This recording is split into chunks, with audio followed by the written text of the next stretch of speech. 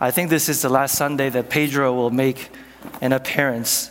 So after this Sunday, he might retire for a bit. So if you're new to our church, for the first time.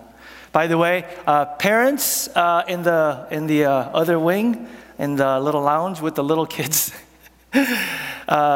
This past Tuesday staff meeting, Constance was trying to use the TV monitor there that live sort of feeds the service, and she plugged it in, and this Pedro was still up there, and in the monitor, it's pitch black in the background, and so it was literally as if this head was just floating in air, and Constance, the rest of the staff were like, ah, sort of freaked out. I was like, that is so cool. Just a floating head stage. If you've been here, you know, Pedro is you. It's me. Pedro gets up every morning and he looks in the mirror and he goes, I don't like what I see. He looks in the mirror and he goes, I don't know if I'm worthy of love and belonging. He looks in the mirror and he goes, I'm talking to my 13-year-old son. I asked him permission, by the way. He and I were having a deep conversation at McDonald's over sausage McMuffin with egg. And we're talking about true self, false self. And by the way, I love the fact that we're using that language to describe this type of true self, false self. And he says this, he goes, Dad, do you know that 13, 14-year-olds who get up in the morning, they look at themselves in the mirror, and he says they hate what they see. It's like, so, yeah, of course we bandage ourselves with all kinds of stuff. It's like, man, he is deep. Where did you get that from? Probably mama. Anyway, so I said to him, I said, when you're 13 years old, you're not as good at masking, but as you get older, you get really sophisticated at masking yourself. So we get up every morning, you, me, and we bandage ourselves. You know what the bandage is? The bandage is perfectionism. The bandage is finding my identity in what I do. I'm a doctor. I'm an engineer. I'm a lawyer. I'm a teacher. Or stuff that we do, I'm helpful, I serve people. Or bandages, I have money, I drive a nice car, wear a nice watch, I live in a certain neighborhood. Or some of us, it's, I'm really spiritual, I'm moral, I don't do anything bad. For some of us, it's, I get good grades, I please my parents. We bandage ourselves every morning because we're just afraid of being fully known. And the reality is, if we're not fully known, say it with me, church, we can't be what? Fully loved. And you and I were created. I don't care if you're not a Christian in here. You're created to be fully known and fully loved. It's part of your DNA. So we bandage ourselves, like Pedro, every morning. Every morning. So we can make it out in the world. Now, there are very few times when the bandages will slip a little bit and people kind of see us for who we are. Oh, no, I can't possibly have that, so we bandage ourselves more tightly. And the journey towards the true self first requires like you being honest about what are the bandages? Come on, somebody. What are the bandages?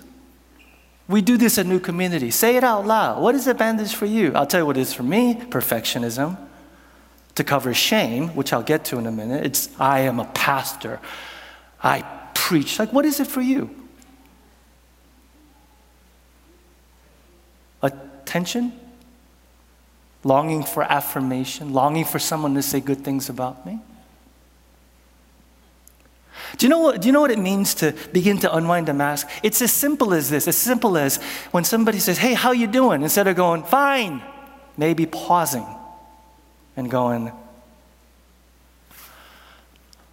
let me think about that. Do you know what would happen if this church was one space in all of Chicago where people didn't have to wear bandages? Yet how many of us, even here, wear bandages? Why are you trying to pretend to be more spiritual than you are? Why do you do that? Because you don't feel safe? Why do you pretend to be more competent than you are? Why? Why do you pretend to be more put together?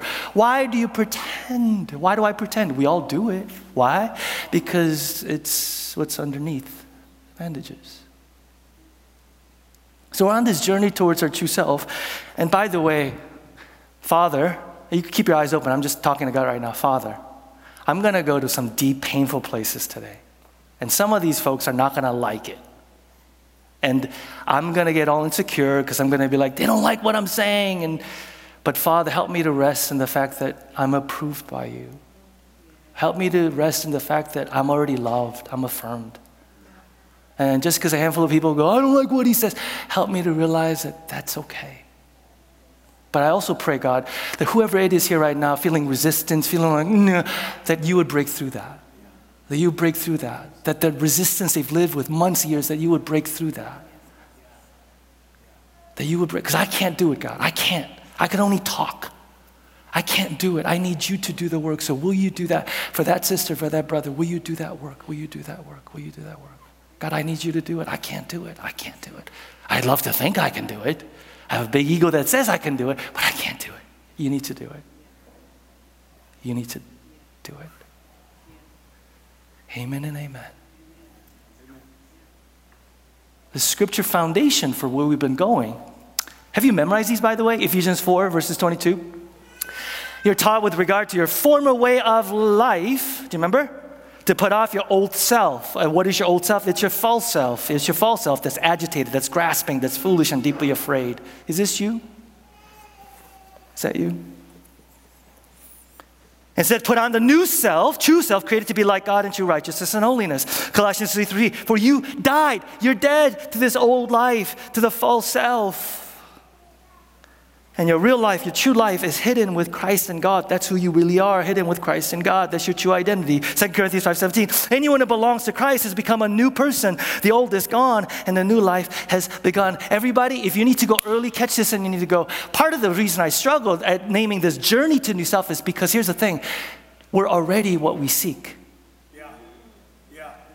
There's a sense of journey where in which I'm going to a place I haven't been to. I'm going, no. We are already what we seek. So it's more of an awareness than accomplishment. It's more of an awakening. So much of the Christian life is about that. You have the Holy Spirit of God inside you. I have the Holy Spirit of God inside me. And we live completely unaware and awakened to this thing that we have in us. So much of Christian life is, man, you're already what you seek. Are you aware of it? Have you awakened to it? Running and God says, no, you're already that. This journey really for me and you began 3 years ago. Do you know that? When we as a church went through emotionally healthy spirituality.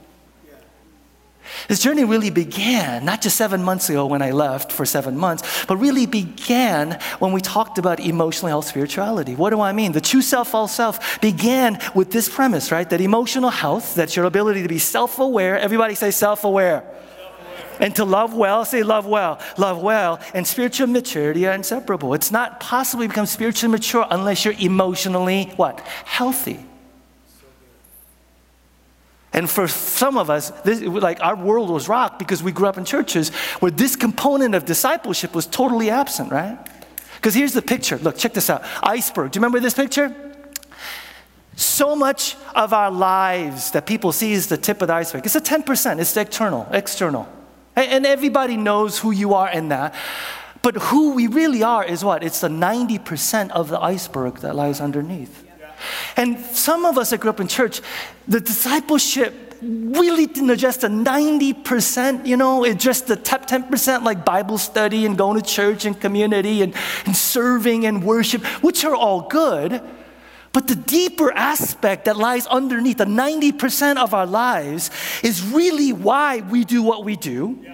Why we behave how we behave when stress comes our way, when things don't go our way. Those underneath 90% things that churches rarely talk about unless you're here.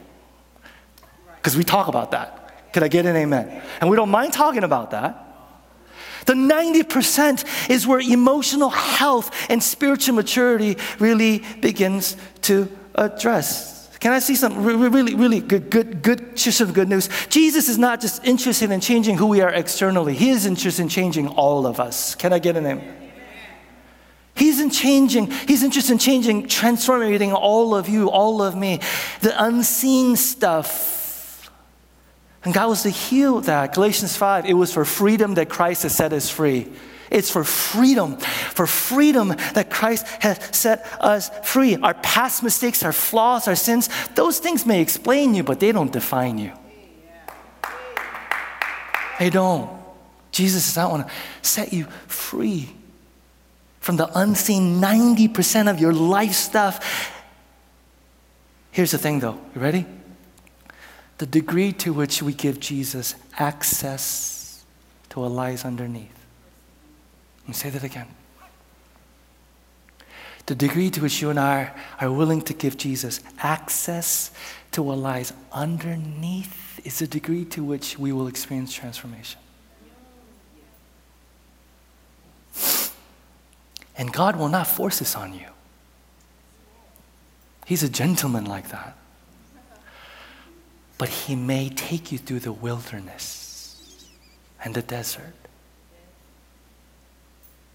Your wilderness, your desert, you know what that is? That's when the masks and the bandages start coming off. And we go, I feel naked, I feel vulnerable, I don't know.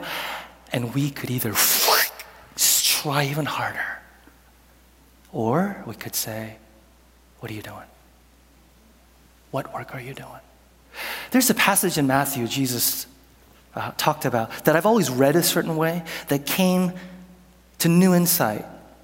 Matthew chapter 7, verse 21. Not everyone who says to me, Lord, Lord, will enter the kingdom of heaven, but only the one who does the will of my Father who is in heaven.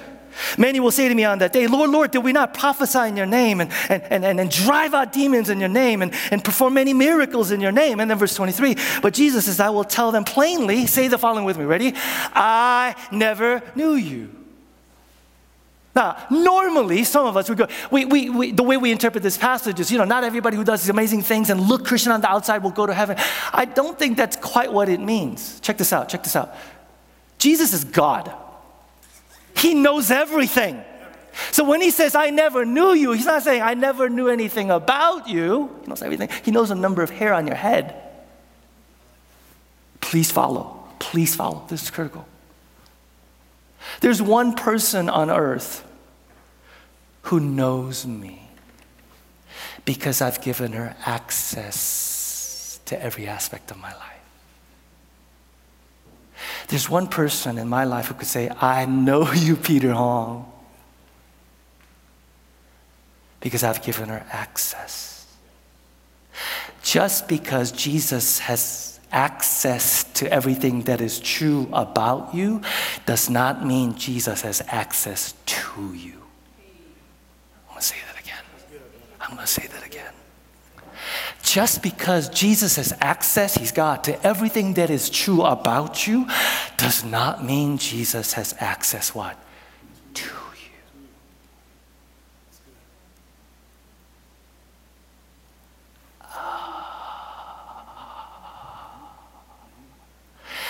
Just because Jesus has access to everything that is true about you, I promise, I'm just going to say it one more time, doesn't mean He has access to you, which means the question is not, does Jesus know you? The question is, am I known by Jesus?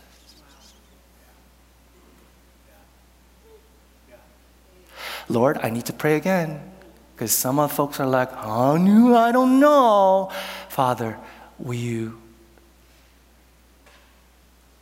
in your gentleness and love break through? Does Jesus have access to you? Are you known?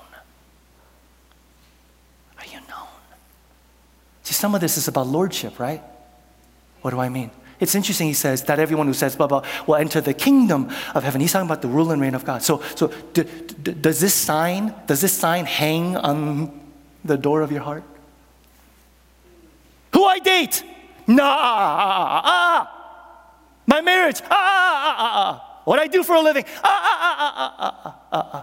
Do you have no access signs to aspects of your life? Be honest. Are there no access, Jesus? Just because, I promise one more time, that's it. Just because Jesus has access to everything that is true about you, he knows already, doesn't mean that he has access to you. Lori, are you tracking? Are you tracking?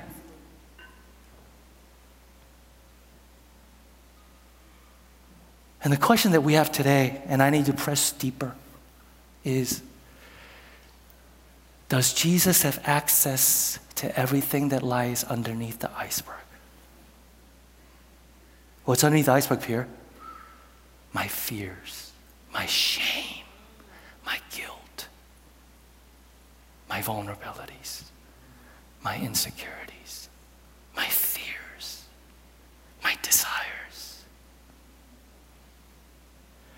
Does Jesus have access to what lies underneath? Last 2 weeks, I've asked you, what are the bandages? Today I'm going, what causes you to wear them bandages?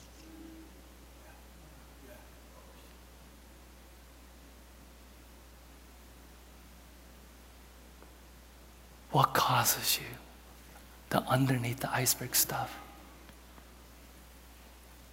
Not the 10% people see. The last 2 weeks, we spent some time in Genesis. Yes, Carlton? Yep. We talked about the genesis of the masks. In Genesis 2, when God has everything the way he wants, the man and woman feel what? No shame. They're fully known and fully loved without any fear. But as soon as sin enters the world, what happens? Shame. Shame. What is shame? Us Asian folk are very familiar with shame. Thank you very much. We even like saying things like, you should be ashamed of yourself. Actually, we don't. Sorry, I just threw the entire Asian race under the bus. We don't say that. We don't say that. Shame, in all seriousness, is this painful feeling of what? An experience of I'm unworthy of love and belonging. We all come out of the womb this way. Do you get that? Do you get that? Do you get that? That we all come out of the womb not feeling okay. Your family didn't cause this. Hello, somebody. Your family didn't cause. They could exacerbate it, but not one of us came out of the womb going, I am A-okay. We all come out of the womb going, I'm not okay. And our entire life is saying, will somebody tell me that I'm okay? Will somebody tell me that I'm okay? Why? Because you can't tell yourself that you're okay. I'm going to date myself. I am 48, going on 49 in a week or a half. One of my favorite SNL characters growing up was Stuart Smalley. Stuart Smalley, Al Franken, for those of you that don't know him, okay? Senator from Minnesota formerly, okay? He had this little bit SNL. What? Stuart Smalley, what? Daily affirmations. He would look himself in the mirror and he would say what? I'm good enough, I'm smart enough, and doggone it, people like me. Do you know why we all loved it and laughed at it? Because we all know it doesn't work.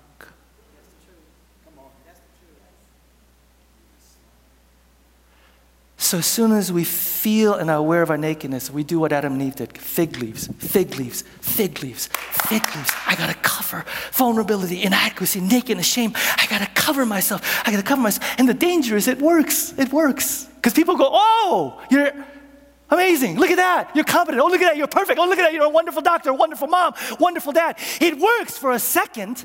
But what happens? We get deeper into the bondage of the false self because it gets affirmed. And people don't know the true me. Somebody. And we all walk around with fig leaves on because we're just not convinced that people will love us for who we are. It's a way of coping with this feeling of vulnerability, shame, inadequacy.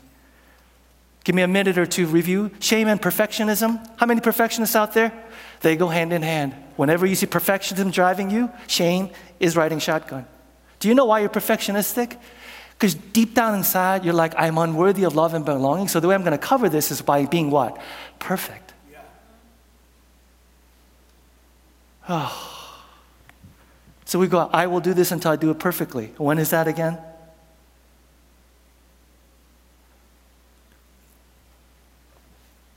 perfectionism, shame. And just as we have to describe, name, and talk about physical pain to deal with it, we have to recognize and talk about shame to get out from under it. Shame derives its power from being unspoken. Do you know why shame is such a strong hold on you and me? Because you don't know how to talk about it. You don't know what to talk about. So we walk around with shame until I give an opportunity like this, and there's like 40 cards in red letters. Shame, shame, shame, shame, shame. Shame, I would argue, drives narcissistic behavior. You want to see a narcissist? Underneath it is shame. Somebody said shame is narcissism is a shame-based fear of being ordinary. Shame is the fear-based, narcissism is shame-based fear of being ordinary.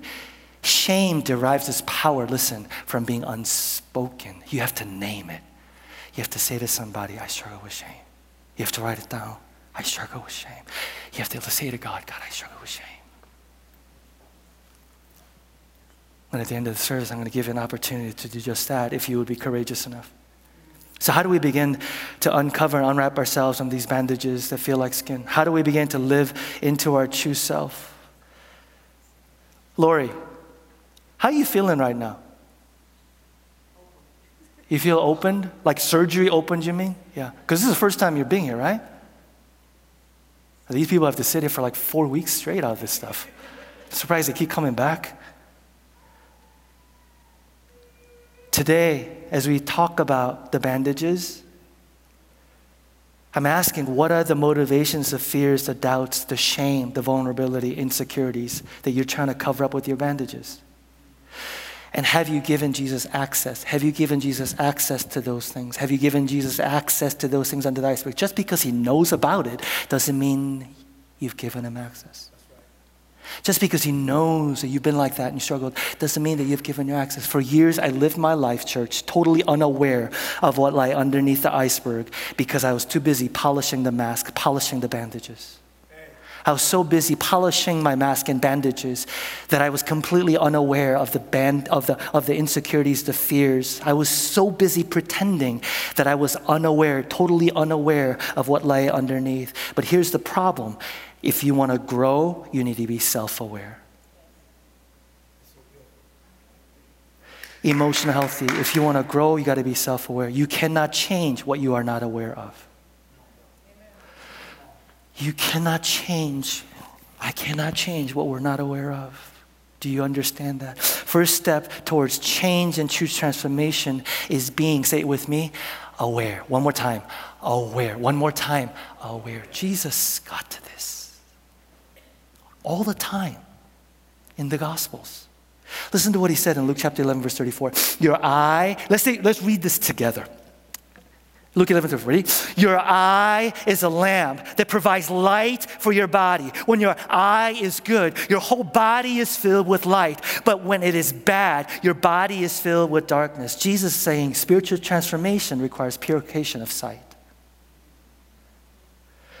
You have to see yourself as you are and accept yourself as you are really there for there to be true transformation. Say it one more time. You need to see yourself as you are. As we talked about briefly last week, and I'm going to talk about it again, there needs to be an acceptance of this is who I really am before there's going to be change. Self-awareness is at the core of emotional health and spiritual maturity. The thing is, I could see lack of self-awareness in other people. I have a hard time seeing it in me. You walk around, you're like, man, she is so self-unaware. You walk around, man, he is so self-unaware. What about you, Peter? Me? I am totally aware. Does anybody else struggle with this? Did Jesus talk about this? Take the thing out of your eye before. He's constantly talking about, you are not, I am not self-aware. We notice other people's lack of awareness. We notice other people's junk. But when it comes to us, we are completely and totally self-unaware. Do you know why? Jeremiah 17:9. Listen to what Jeremiah says. The human heart is the most deceitful of all things and desperately wicked. Who really knows how bad it is? And if you're sitting there going, I really know how bad it is, you are not self-aware. Pause. Sorry, Pedro. Pause. The vast majority of us live in denial about the condition of our hearts. The vast majority of us live with an illusion rather than reality. Why? Because it's uncomfortable and costly. You're feeling uncomfortable right now. It's uncomfortable to see ourselves as we are. And it's costly to do something about it. That's why Jesus asked that invalid man who had been invalid for years, do you want to get well? Some of us don't want to get well, right? Because if we got well, we have to change how we've been living.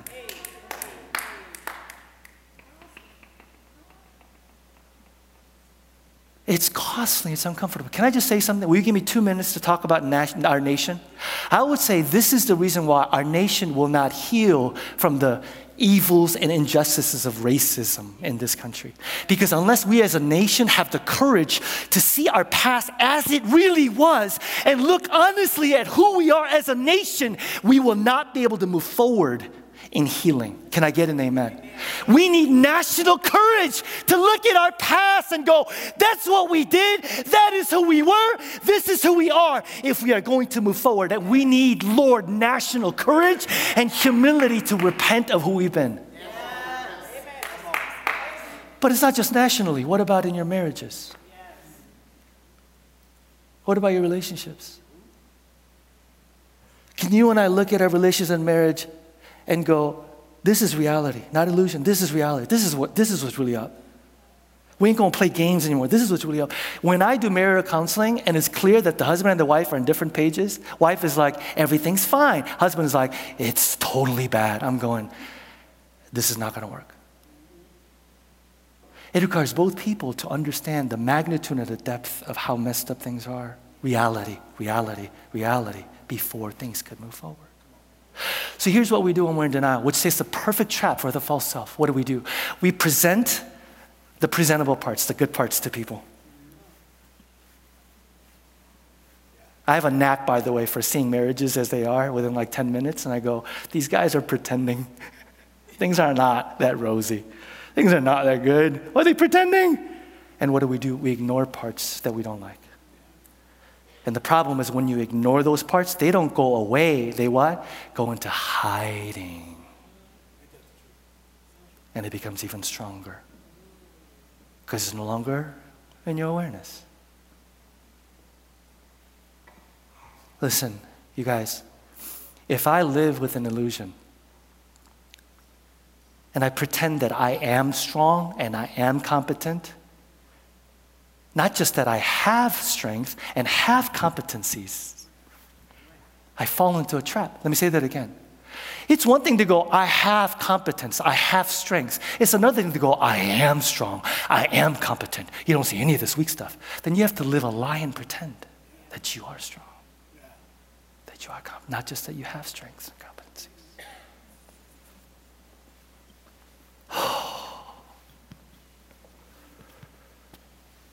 There's enormous value in naming and coming to know these excluded parts of ourselves.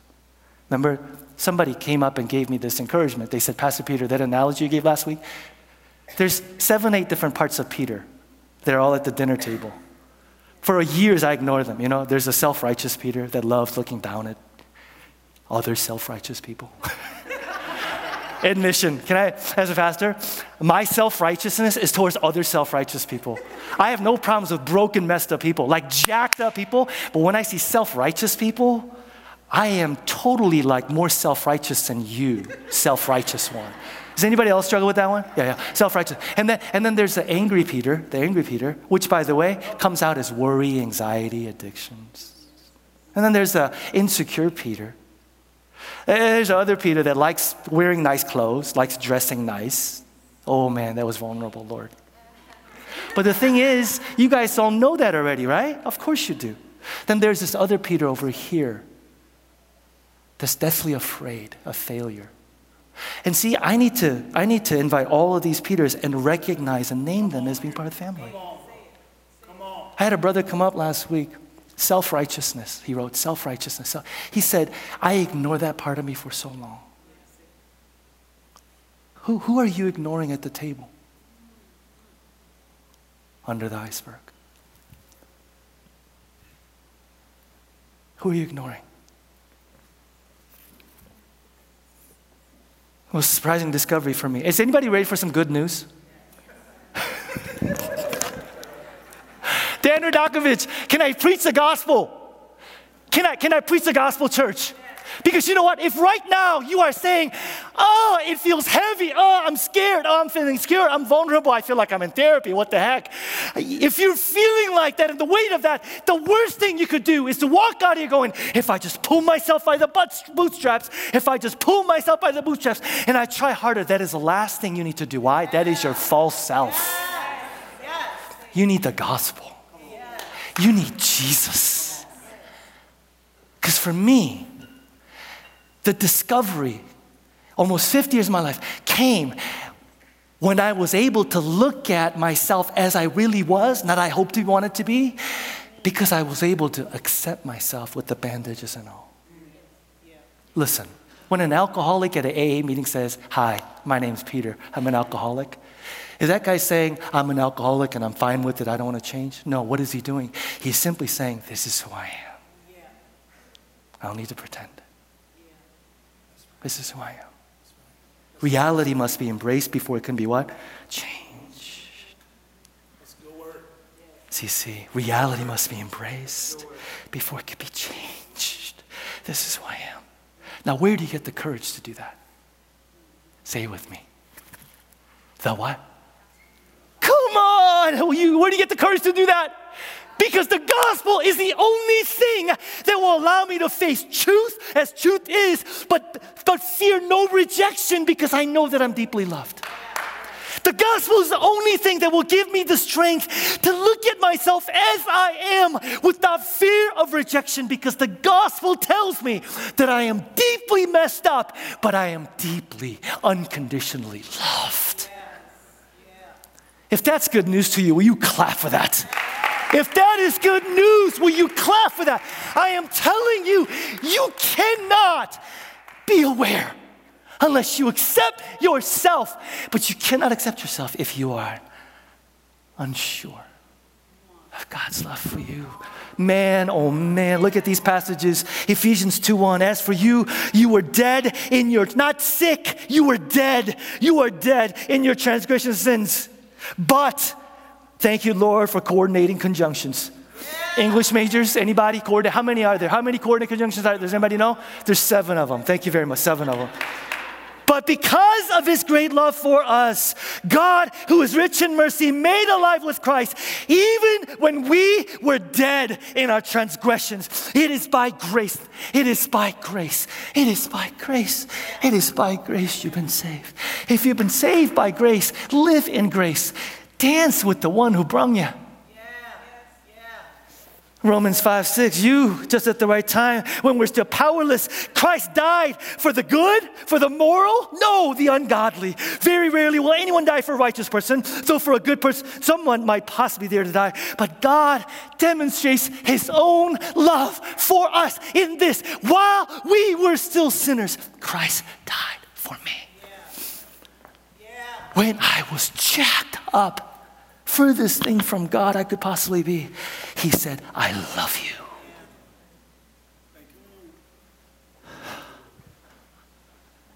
I love you. The gospel is, although we are more wicked and sinful than we dared believe, in Christ we're more loved and more accepted at the same time. Who are you, Peter? Deeply flawed. And what? Deeply loved. Peter, you were so sinful that he had to die for you, man. There's no one righteous, not even one. He was so sinful, he had to die for you. All fall short of the glory of God. But that's not all you are. Who are you? You're so loved that he was glad to die for you.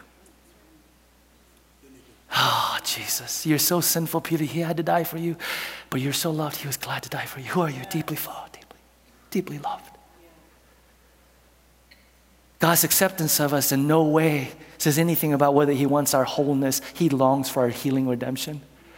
But it's His kindness, the Bible says, that leads us to repentance. Look what Paul says. Look what Paul says, Romans 2:4. Don't you see how wonderfully kind, tolerant, patient God is with you? Does this mean nothing to you? Can't you see that His kindness is intended to turn you from your sin? It's His loving kindness, His acceptance of us. Let me listen. You cannot sit there and go, I have these things about me that I don't want to accept. You will never change. You have to go, these are things about me, good and bad. How do I accept myself, Peter? You can only accept yourself knowing that God accepted you. And He says, now do the same. Acceptance precedes transformation and change. But acceptance isn't possible without the gospel. Lori, how's your heart feeling? My heart feels like it's going to burst out of my chest. My heart feels going to burst out because I will not have the courage, you will not have the courage to come up, take communion, and write on any of these cards. I'm not saying you have to do it, but if you don't, write on this card, shame, insecurity, fear, unless you look up and go, He did that for me. He accepts me and loves me. And He wants my wholeness. Self-acceptance, empowered by the gospel, first allows you to be honest with yourself. Do you know how I realized I was beginning to get this? Do you know how I talked to myself for years? I talked to myself in ways I would never talk to any of my kids or people that I love. Does anybody know what I'm talking about? Do you listen to the way you talk to yourself? Do you know how harsh you are? Do you know how demeaning you are to yourself? When the gospel comes, you're truthful but loving. I'm going to say this again for some of you. The self-talk that goes on in your head, and you say to yourself, you're worthless, you're a piece of crap. Who would love you? You'll never come over all those addictions. You're not worthy of it. Those self-talk, the only way to bust through that is to hear the voice of your Father going, you're loved, you're accepted, you're precious, you're of infinite worth. Look what I did for you. Secondly, acceptance and power of the gospel allows you to be what? Fully known to others. These multi-ethnic conversations, are you kidding me? Half of us are pretending. I know more than I actually do. Stop it. I'm further along than I actually am. Stop it. For some of us, we're also afraid though. What if they think I'm ignorant? How the heck are we going to engage in authentic community when we're pretending because we're afraid? What's going to empower us to be fully known, CC, is to be what? Fully loved. When you're loved like that, it's as if God is loving you. When somebody looks at you and goes, I know everything there is about you, but I have more respect and love for you now than I ever did before. You literally feel like, that's how God loves me. Yes, it is. Third, Kimmy, you can come on up now. Third, not only will you be able to be honest with yourself, not only will you be able to be honest with other people, but you'll actually be able to encounter the love of God. What do I mean? The love of God needs to be received. The only way you could receive, please listen, only way you could receive the love of God is to come to Him as you are, not as you want to be, not as you hope to be. Church people, listen up. You cannot experience God's love if you go, I can be loved to the extent that I do X, Y, and Z and clean up X, Y. No, God's love is encountered when you come in vulnerability, nakedness, insecurity, fear, shame, as you are. Why? You're coming fully known. This is me.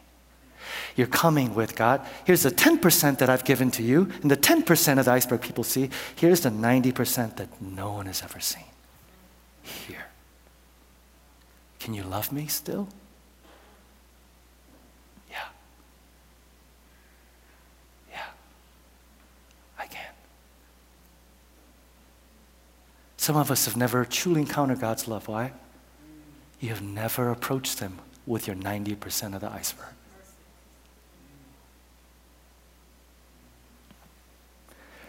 I asked Kimmy, hey you,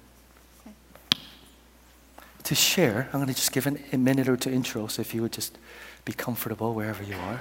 And Cece, you can come on up because we're going to be in the communion soon. Because as I was thinking about the sermon series, a thought came to mind, and then of course God uses Kimmy. Please listen. God uses Kimmy to go, yep, you need to do that. What do I mean? I realized early on as I was preparing this series that for some of us, please listen, for some of us, the false self and the pretend self and the bandages we wore was the way that we got through childhood trauma and dysfunction. In other words, for some of us, the false self was just live in an environment, but for some of us, it was literally a way to protect ourselves, armor ourselves from the dangers of the environment. So the false self was, I need to be funny and lighten the mood in our household. False self. For some of us, it was, everybody's messed up, and I need to be the competent one. I need to be the... For some of us, parents are nowhere to be around, so I got to be responsible. Peter Hong, be responsible for your 3 siblings. We grew up armored. And the false self was a way to survive, protect ourselves.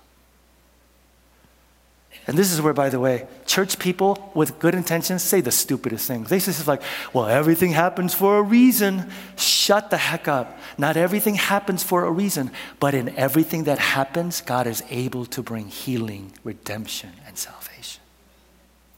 Please don't tell somebody who went through a tough childhood, everything happened. No, but in everything that happens, God is able to glorify himself. Amen? And the email that Kimmy sent for me was a way for me as a pastor to acknowledge that not all of you guys, we're false self to just be. No, you were the false self because you're like, this is how I had to survive. And so I asked Kimmy, I said, would you mind sharing your story as we close the service and enter into communion? Is this okay? It's working. I'm just more or less going to read my email. I've never read something I've written to a large group of people before, so be patient with me. The first thing I also want to say is that for anybody who has had this experience that Peter just alluded to, this could be a trigger for you. So please attend to yourself as you need to. Yes. And also I'm pretty transparent about sharing my story with people. But also, I appreciate your care because it's a trigger for me too. Yes. So this month is my 3-year therapy anniversary, and that started largely because of emotionally healthy spirituality, which we talked about. The true self, false self topic has been at the foundation of those efforts. Every season, I plateau for a minute and think, finally. I'm not going to have to go anymore. We've done it all. We've talked about it all. I'm good. This is fine. And then God, as he does, opens up some other part of my fractured soul that I was completely unaware existed or was repressing or was trying to forget. But I know he does that because he loves me. And that, this doesn't feel like love kind of way. So my therapist is always reminding me that after 30 years of thinking and behaving and fearing that I've accrued before beginning to engage with this work, that it's not going to take less time to tear that down and rebuild it than it did to slap it up in the first place. And I'm finally getting to the place where it's okay that this is going to be the rest of my life. I'm going to be unpacking my wounds and doing intentional internal work for the rest of my life. So I do want to name, as Peter talked about, how abuse and misuse and trauma can create a false self, especially for children.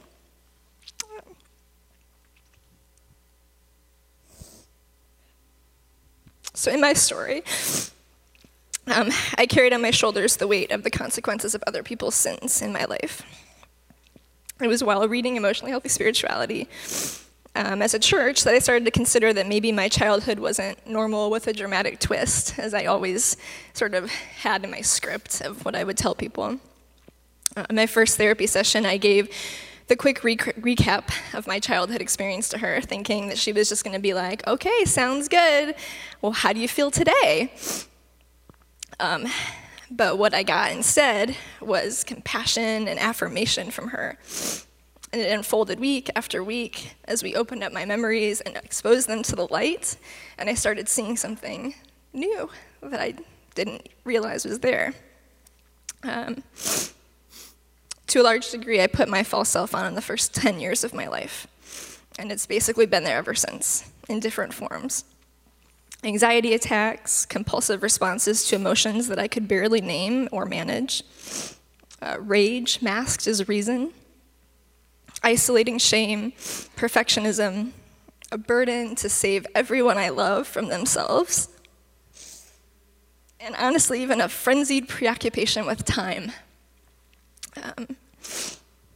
It's taken me until very recently to have enough compassion for my own experience and enough sight given graciously to me through the eyes of others to see that my false self in some way saved my life. As a child, I needed those bandages. They protected me from dangerous people, the people that I saw every day who were supposed to be my safest people, my parents, my family. As a light side analogy, I watched a TED Talk recently, and a medical doctor named Nadine Burke-Harris made an analogy that stuck with me, and she said that if you're running through the woods on a jog and you run up to a bear, you freeze, and your brain sends a signal to your pituitary gland that sends a signal to your adrenal gland, and it starts racing adrenaline through your body, and your heart races, and you seize up and you prepare. Am I going to fight, or am I going to run to save my life? And she talked about that is an amazing gift that we have. Our bodies are amazing, but it is very different when the bear comes home from work every night. And the effect that has on a person who has no safety or who has no voice or no choice to experience that physical fight or flight every day, and the effect that has on our physical lives, on our emotional lives, and on our spiritual lives, it's very real. So for a long time, I looked at the posture of my false self as a bad thing that needed to get out of my life at all costs. My most profound healing has come each time I've been able to enter deep into myself with curiosity and look straight into the heart of one of my false parts and be grateful for it. That coping mechanism warned me, it protected me, it redirected abuse away from me for years. And when my childhood sanctuaries were actually unstable and unpredictable and terrifying spaces that left me without choice or gravity, I had a sacredly held set of parts that kept everything from falling apart at my feet. And from where I stand now, I'm starting to see that God gave me those parts. He was a God who saw me in the place that I was and had enough love for me to protect me from the inside. Even when I had no knowledge of his presence in my life, he was making a way to get me here. It's where I am right now. But it was a gift for a specific time. It was not a forever gift. This idea has dismantled and rebuilt how I walk into healing. In the past, I tried to ignore their reactions to a trigger until they screamed at me so loudly that I could not ignore them until there was a panic attack or a set of hives that sent me to the hospital or some kind of compulsive cleaning that I couldn't seem to stop. They're screaming at me. We are afraid of this, and we see this. We remember this fear. Pay attention to us, because we've seen this before. So I try to rip them out by force while I'm naming them the worst parts of me and disobedient sin. But that doesn't work, because I tried it for years. Instead, now I'm starting to see their sirens, take time to find them, affirm that they've been holding on to something for a very long time for me, and thank them for their hard work. Even my internal universe seeks redemption. Those hidden and wounded refugees are not the reasons I find separation from God. They are seeking God too. They were birthed out of the sin of trauma and took root in a terrifying reality of being tender in a toxic place. I am separated from God because I have inherited lies that formed my vision and can blind me still today. I am separated from God when I let those fearful, wounded parts drive. And I am separated from God when I rely on outdated grace instead of having faith for new mercies right now. The many parts that comprise my false self are no longer needed in this life that I've been delivered into. Praise the Lord. I'm not there physically anymore, but it takes a tremendous amount of time and work and grace and compassion to walk all of those parts back into the light so that my internal world doesn't have to be like that anymore either. It's not until I look at each part and thank them honestly and fearlessly for doing their job so well that I have the posture to give them back to God as an act of worship. And that worship is the core of my true self.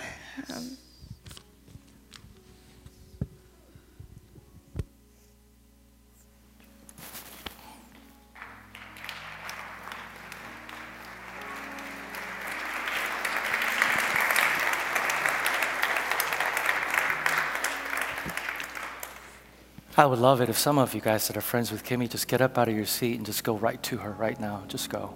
Go right to her. Go right to her. Come on. Go right to her. Go right to her. Kimmy, you are so brave. You know, I worried about this service the whole week. I'm like, God, I don't know how we're going to end it. And God goes, don't worry about it. It's not up to you. So here's how we're going to end it, you guys. It's communion. But it is grossly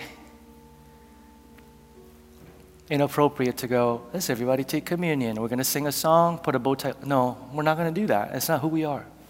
But we want serve communion. So here's what we're going to do. If the communion service will please get ready. Prayer team, please stand to the side. Craig, would you mind, brother, praying for some folks? Can you come on up? Yeah. So here's what I would ask you to do. After I bless the elements, you are welcome to leave any time. Parents, I know we need to, little ones. So if you want to take communion, come right up, be the first one. Take communion, go get your kids, go home. For some of you have plans, you need to, but I always say this every Sunday. If you have no place to go, take your time taking communion. After you take communion, stick around, linger. How do you walk out of a service like this and just meditate, be present? So once again, you're welcome to leave anytime. Anytime. CC and the Rich team, they're going to lead us for about 10 minutes just in response. And at the end maybe of that, there might be some sort of a closure to let folks who need to go. But anytime after communion, you can go. And the night that he was betrayed, Jesus took bread, and when he broke it, he said, "This is my body broken for you. Do this in remembrance of me." And then he took the cup. The cup that represents, as Jesus said, the new covenant is a new covenant that allows us to come to God, not based on our merits, our achievement, our moral efforts, but purely based on the grace of God. That the Lamb of God shed his blood, covering our sins, our iniquities, so that we might be cleansed and be made white as snow. The way we take communion in our church is intinction, which is you take a piece of the bread and then you dip it in the cup, then you take it. After you take it, you are welcomed to, again, go back to your seats, worship, pray with your friends.